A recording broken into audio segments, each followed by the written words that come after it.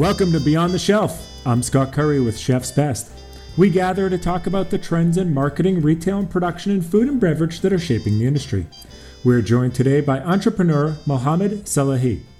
Mohammed is CEO and co-founder of Hirai Spice, a producer of Afghani saffron, known both as the Queen of Spices and sometimes in Afghanistan referred to as Red Gold. He founded Hirai in 2017. With his Bachelor of Science in Information Technology and a Master's of IT Management from Illinois Institute of Technology, Mohammed has held a wide range of jobs in tech, including for Valkyrie, Grainger, and Blue Cross Blue Shield. He also is a math teacher at the Afghan Institute of Strategic Studies in Herat, Afghanistan, welcoming hundreds of students past their college admissions exams and teaching calculus and differential equation, both of which, frankly, frighten me to even think about. He was a military linguist for the United States Army for 4 years and a volunteer supervisor for the World Health Organization. Welcome to the podcast, Mohammed. Thank you so much for having me, Scott. A pleasure being with you. Wonderful. You know, it is great to have you here. You have an amazing journey, an amazing story. Starting with your childhood and bringing you to where you are today. I think my bio only maybe scratches the surface of some of that journey. So starting wherever you would like to begin, if you could share with our listeners a little bit about, your upbringing and what brought you to this moment here with what seems to be just a very successful company, helping farmers in Afghanistan. We'll get into all that, but bringing saffron into our United States and Western markets. But go ahead and share your journey a little bit, if you will. Sure. Thank you so much, Scott, for giving me the opportunity. I am originally from Afghanistan. I was raised and born in Afghanistan. I moved to U.S. In 2014 when I was around age 21. I came from a farming background. My father, my mom, cousins, all of them are still farmers, and I have been a farmer too, and I am still a farmer. So after high school, I was learning English. My family always had the purpose that, you guys have to study. Me, my siblings, we have to finish school. So right after, during the high school, I joined the U.S. Army as a military linguist. Beside that, still I was in the farm, busy in Afghanistan, as well as going to work and going to school. So after working 4 years with the U.S. Army as a military and cultural advisor, I got a visa to come to U.S. And I started my school here in the U.S. In computer science, bachelor's of science. And then at beginning of the school, I always wanted to do something which is connecting me back to where I came from and what I was doing. As I said before in few other interviews, farming for me was a lifestyle and something that I love to do, not just a period of time passed in my life. I just always wanted to be connected with farming. So during my second year of school, actually third year of school in US, I started my business here, registered in FDA and state of Illinois, and wanted to somehow connect myself with my roots, with my farmers back in Afghanistan. And so finished school, did a lot of marketing, as well as working as a software engineer with few technological companies that you mentioned. And that brought me here. Today I started my own family, and right now we have 28 family farmers in Hirai Spice Food Co-op or Farmers Co-op. We are helping those farmers, training them on how to process, cultivate, and clean saffron based on the U.S. market standards. I also have more than 100 or probably 120 restaurants buying our saffron, probably around another 100 people basically routinely ordering saffron online, and we just switched to retail market from food services. So it's growing, and I'm super happy to talk to you about the entire journey as we talk more. Outstanding. And I have a lot of questions about saffron. I'm excited to learn and share with our listeners about saffron. But if you could share a little bit about, I think we usually call it a business model, but I know that you almost call it more of a mission model. If you could share a little bit about how you work with these farmers, what the co-op is, how money is distributed, and then of course, if you could touch on the impact I don't know how we break it down, but how an impact of any purchasing of Horai saffron, what does that impact feel like on the ground for these farmers in Afghanistan? Absolutely. So the business model that we work, our entire motto is how we can help more farmers in Afghanistan to cultivate saffron, but not poppy or opiums, as well as how we can help more American chefs or international chefs to cook with good ingredients, with healthy as well as ingredients with people are worked on them for a living, and people who basically cultivated this product not for a corporate but for a living. So the business model is working in a way that we basically attract farmers in Afghanistan. We talk to them, we persuade them to cultivate saffron. Also, a portion of that is training farmers to cultivate saffron or cultivate it in a way that we are not losing a lot of the minerals or a lot of the investment that the farmers have, as well as we are producing saffron which is expected in the US. Now, Afghanistan is a very traditional agricultural society. Not a lot of codes of agricultural farming in the US are considered in Afghanistan. So we have to know that, hey, these farmers, we don't want them to use chemical in our any fertilization of chemical in the saffron. We want them to be as genuine as it is. And also we have to make sure that they know how to process. So this is like empowering the Afghan family farmers in a way, because we are helping them to cultivate the product that we need. Also, we are, when we came to the money side or the business model, we pay them fair trade. We charge more our American allies here, but also we pay more to our farmers, because in returns, the farmers are also giving us better product. So they are not giving us the product that they usually produced in the past for the local markets, because we have better expectation. We will test every batch of saffron that is coming to US. It is tested according to ISO certificate 3632. So the saffron has to pass a microbiological test. That is our first expectation. So we give them sanitization supplies, making sure they are educated both from a health perspective as well as from a farming perspective. And in the US, we do marketing, we work with chefs, we work on concept on how we can help chefs with good ingredients, and how they can help us with helping the community in Afghanistan, building a community. So that is, so it's a both win-win. So we help chefs here with good product, and we help more family farmers in Afghanistan. And there's another thing, Scott, that I do out of just love that I have for my country, and that is we invest 10% of our net income to build the schools for Afghan children. That is something we are not getting fund from anybody. It's just our own net income. We want to help the farmers' children so that they learn English. Sometimes they become successful and entrepreneur, and they come to US and help the country again. So, and the impact of that in the Afghan family farmers, here's the impact of that.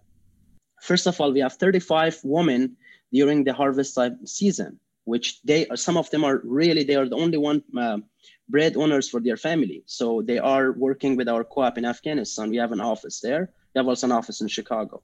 The other impact is, the less opium or drugs is produced, the less problems we have in the world. It has such a negative impact both on the military terrorism as well as such a negative impact on our society, creating more addicted people for the opium. So our mission is on how we can persuade farmers not to fall in the trap of, hey, let me cultivate opiums or drugs.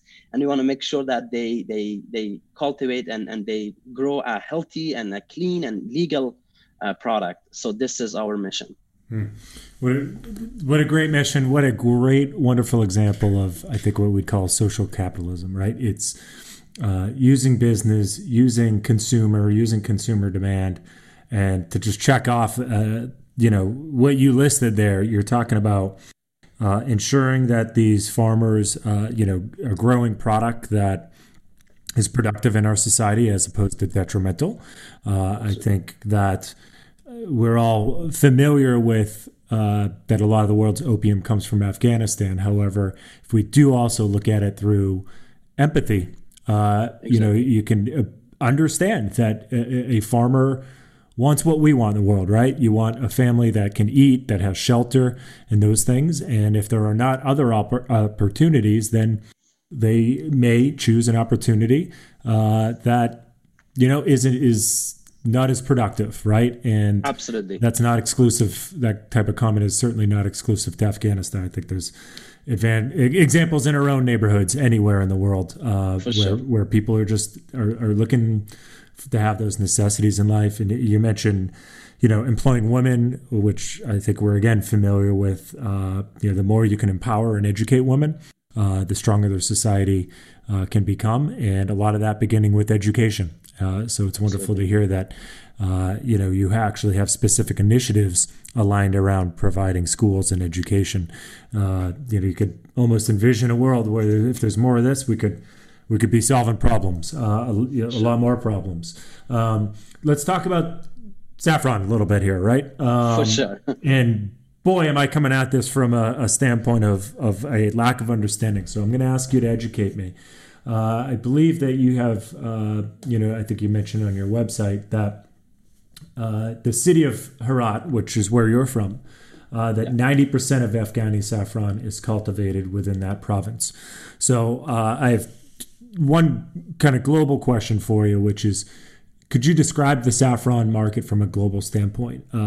Understanding 90% of Afghani saffron comes from that province, naturally 10% elsewhere. Where does that fit into the global stage, from a saffron standpoint? I believe, in Persia and India Absolutely. As well. But how much does 90% of the Afghani saffron equate on a global stage? Absolutely. So right now, as you might be familiar, Iran is the biggest producer of saffron in the world. They are producing around 90% or 85% of the world's saffron. In the second to that list is Morocco and India. So these two countries, sometimes Spain is also claiming, but actually Spain is not producing as much. They are mostly relabeling the Iranian of saffron and selling under their own name. So those top three countries are Iran, India, and Morocco. But in the recent years, Afghanistan is sometimes number third, sometimes number fourth. So we produce around 6 to 7% of the world's saffron right now. And the reason is that, during the Taliban regime, people were persuaded or they were, motivated to cultivate opiums, because that is the, when Taliban were in Afghanistan from 1992 until almost 2000, it was that was their main source of income. How can we produce more opium and persuade farmers on that track? So farmers of Afghanistan, they have been cultivating this before 1990s. But then the Taliban regime somehow blocked that because they could not sell it to the international markets. And saffron is something that international markets needed. So right after 2000, that U.S. Army and the whole international forces came to Afghanistan, this has started to re-alive again in Afghanistan. And now, as I said, we are producing around 6 to 7% of the world's saffron. But there's another thing, Scott, to that, and that is the quality of Afghan saffron. So there's an institution based in Brussels, which it's called the International Taste and Quality of Brussels. They in the fourth year in a row, or since 2016, Afghanistan saffron has been ranked the number one based on the ISO certificates. And the reason is that there's not a lot of chemical or GMO or engineering into the saffron that is happening in Afghanistan. Everything is as genuine, as organic as you can think of, because farmers are, first of all, advanced society like Iran is kind of like semi-developed country. They know a lot of engineering of the food, and that is not something Afghan people are doing. So it's a lot of organic, a lot of like artisan or their local cultural cultivation process, which give us better product because there's less fertilization of chemicals, there's less engineering, so it's the own product itself. That's why we, from the scale of quality, not the quantity, and I'm very objective on this, we are number one. We are producing the top saffron in the world. The quantity, Iran is beating us still, for sure. I sit here in admiration for, I would say, your presumed ability to just taste the difference between different saffron and appreciate the difference, something I don't have the palate for. Perhaps I might be lucky enough to develop it. But to that point of ignorance, when I think of saffron, I typically think of yellow saffron. I'm not sure why, so I want to ask why, because I know that if you visit your website, which is haraispice.com, you have these wonderful photos of saffron. It's I think kind of grown within the flower, right? And it's just this incredible red. It's a very difficult red for me to describe. It's just such a purity to it. But I guess there's a question there of why do I think of yellow saffron? And is there what am I missing here? For sure. What's different? I was surprised when I went to your website and I saw red. I thought saffron was yellow, and I said it's a good thing that I'm going to talk to Muhammad because I don't know what I'm talking about. For sure, Scott. So here's the reason. Number one, in the U.S., and a lot of people are thinking the saffron is yellow or it has some mixed red ones. That's not true. Saffron is 100% red. And the reason for that, we have three types of saffron. So when you get these saffron threads or the strings out of the crocus flower, they have a yellow part at the bottom of them. They have a little yellow part. So we don't sell the yellow parts. Yellow parts, when you sell saffron with the yellow parts, we call them pushal. The Persian word for that, pushal, in English, pushal means something like coverage. So that's the local, the translation. Most of the saffron that are coming in the US are pushal. These are either coming from Spain, India, or Iran, but they are not the red ones. They are not actual red. We sell, so there's the pushal, which is basically the yellow ones, a little bit of red. And then you have the red, like 80% red. And then you have a little bit of the yellow parts that's also a part of saffron, but it is not the parts that are the saffron threads, the red, saffron. So when companies carry a little bit of yellow, mostly red, then we call that sargol. That sargol in English means head of the flower. So that some companies carry that one. We don't sell these two. These are ISO category number 2. So we are selling ISO category number 1, which is called Nagin. Nagin means Quran, like if you have a Quran. So Quran is what I mean, like, so when we sell saffron Nagin or super Nagin, it is only the red part. The red part is the one that giving you the most flavor and the most smell. So the yellow part is essentially like it's like the root of the saffron stigma or the saffron strings. So now we don't sell that. And the reason is that we make sure, we told our farmers to please process in a way. It takes more time, it takes more energy, but give us only the red parts because that's where the strength of the saffron is coming. That's when you get the most flavor and color and smell. Now, when you cook with saffron, the saffron color is kind of like yellow or goldish. It's golden color. So that is the reason. And the reason you never saw or you saw less of red one, because in the US market, the saffron, you guys I'm a US citizen now, so we don't get as much of good product from Iran or Spain. And I don't want to say I have a good company, but it's it's based on the facts because we don't import anything pushal or sargol. We only import Nagin or the crown of the saffron. So that is like the basically the ring of the saffron. And that is why, but I will make sure, Scott, that I will send you some saffron as a gift so you will see what I'm talking in regards to that comparison. I would love to, because my next question is, if I wanted to use and cook with saffron, where do I start? So if I'm fortunate that you send me some, sure. Consider myself a very amateur cook, right? Sure. However, one very curious, and I want to note too, I respect and hear your humility, yet pride in having the best saffron. I want to acknowledge that. But so where do I start if I want to cook with saffron? I would say the only time I've ever had it is prepared at a restaurant, which, I never even try and imagine how the chef is getting to, a wonderful meal. There's too many steps in between for someone like me. But if I wanted to cook at home with it, what would your suggestion be for how I would? Well, let's go. What's it look like when I receive it? What do I do with it? How do I prepare it? What do I put it on? Absolutely. So when you receive the saffron, it's going to come in a little jar, and the saffron that you will receive, the jar, if it's like based on the quantity. So it depends on what type of recipe and for how many people you want. For how many people, that's the main question. If you want to make a recipe for 1 or 2 people, imagine, or 3 people max. So you don't need as much of the strings. You only need probably like a pinch, maybe 10 to 15 of those saffron strings. So, and then there's two ways that you can get the best out of the saffron. Number one is you let it to sit in the water for 10 to 15 minutes. Any water is fine, but I recommend for my chefs to put it in hot water so that the saffron actually sits. Any herb in the hot water will give you its own like flavor and its own aroma. So let it be in the hot water for maybe 5 to 10 minutes. And basically you can grind the saffron, or you can put the whole strings of them. If you put the entire saffron thread, then you can see it on your food. When you eat, you will see, oh, I see the saffron in the food. If you ground it, then you will not see the saffron in your food while you're eating, but you still get the same result. So the first way is to just grind the saffron, or just put the whole threads into a cup of water. As probably half a cup would be fine for 15 or 10 strings of saffron threads. Or you can ground it, and then I would recommend to use it in hot boiled water, or just hot water is fine too, so that it will give the actual aroma and the flavor, and it sits for a few minutes. Then you will get the actual color, which is coming like golden or a little bit greenish golden.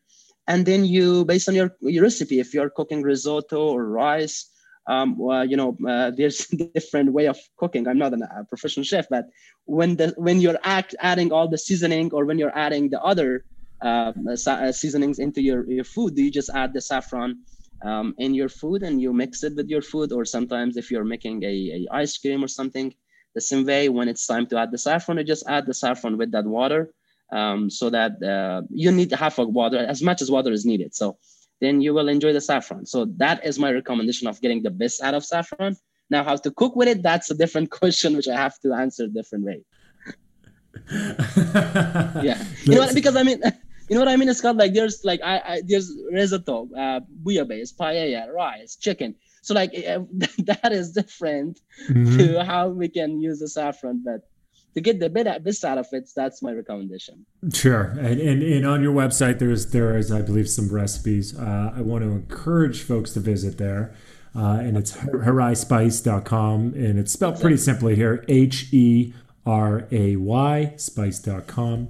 Let's see, how else other folks can follow you. They can find you on Facebook at Harai Spice. So I encourage people to go there. But all of your website, your social media has some great photos of you with some of the farmers. You can learn more about Mohammed's story. And as I understand, you have some, I presume they're friends of yours as well, Iqbal and Sharam and others that are involved in this as well, doing great things. Is there any other way that we should mention folks can find you? You said you obviously have wholesale to many restaurants, I think particularly throughout Chicago area. But and you can shop online, but talk about retail a little bit, if you will. Absolutely. So we, one of the big, we had another meeting, because, we have been chosen as one of the new guards for this year, which was a big prize for us, a big, award for us. Congratulations. Thank you so much. Everyone knows, that's a very prestigious, given by Eater, I believe, right? Exactly. I appreciate it. Yes. So we have Instagram. We're very active recently. We are in the process of hiring a marketing person, because we need some help on the both social media marketing, as well as writing recipes and writing more blogs for our website. So right now they can definitely visit us on our website, haraispice.com. They can find us on Instagram.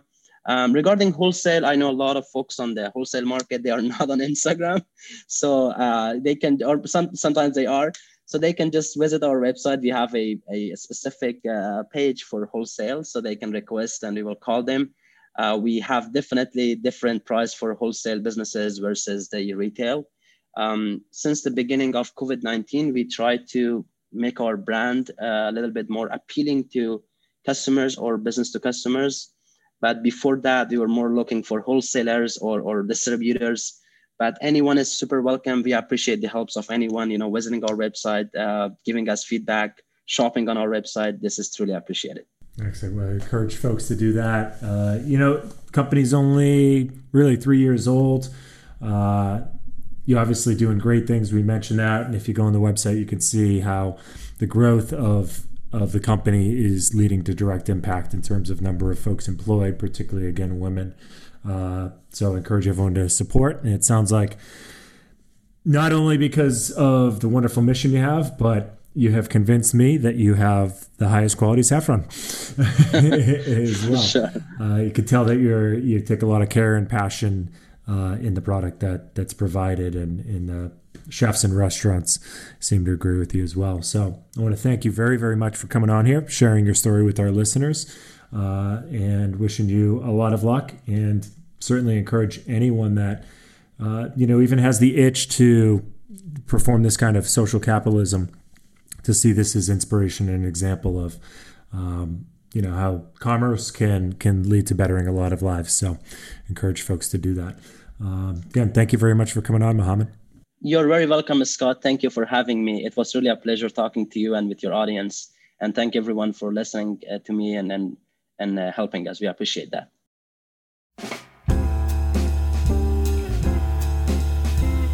Thanks for listening to Beyond the Shelf, presented by Chef's Best. If you enjoyed today's episode, please don't forget to rate us and leave a review on Apple Podcasts or wherever you get your episodes. For more details about all of our episodes from inside the ever-changing food and beverage industry, visit chefsbest.com.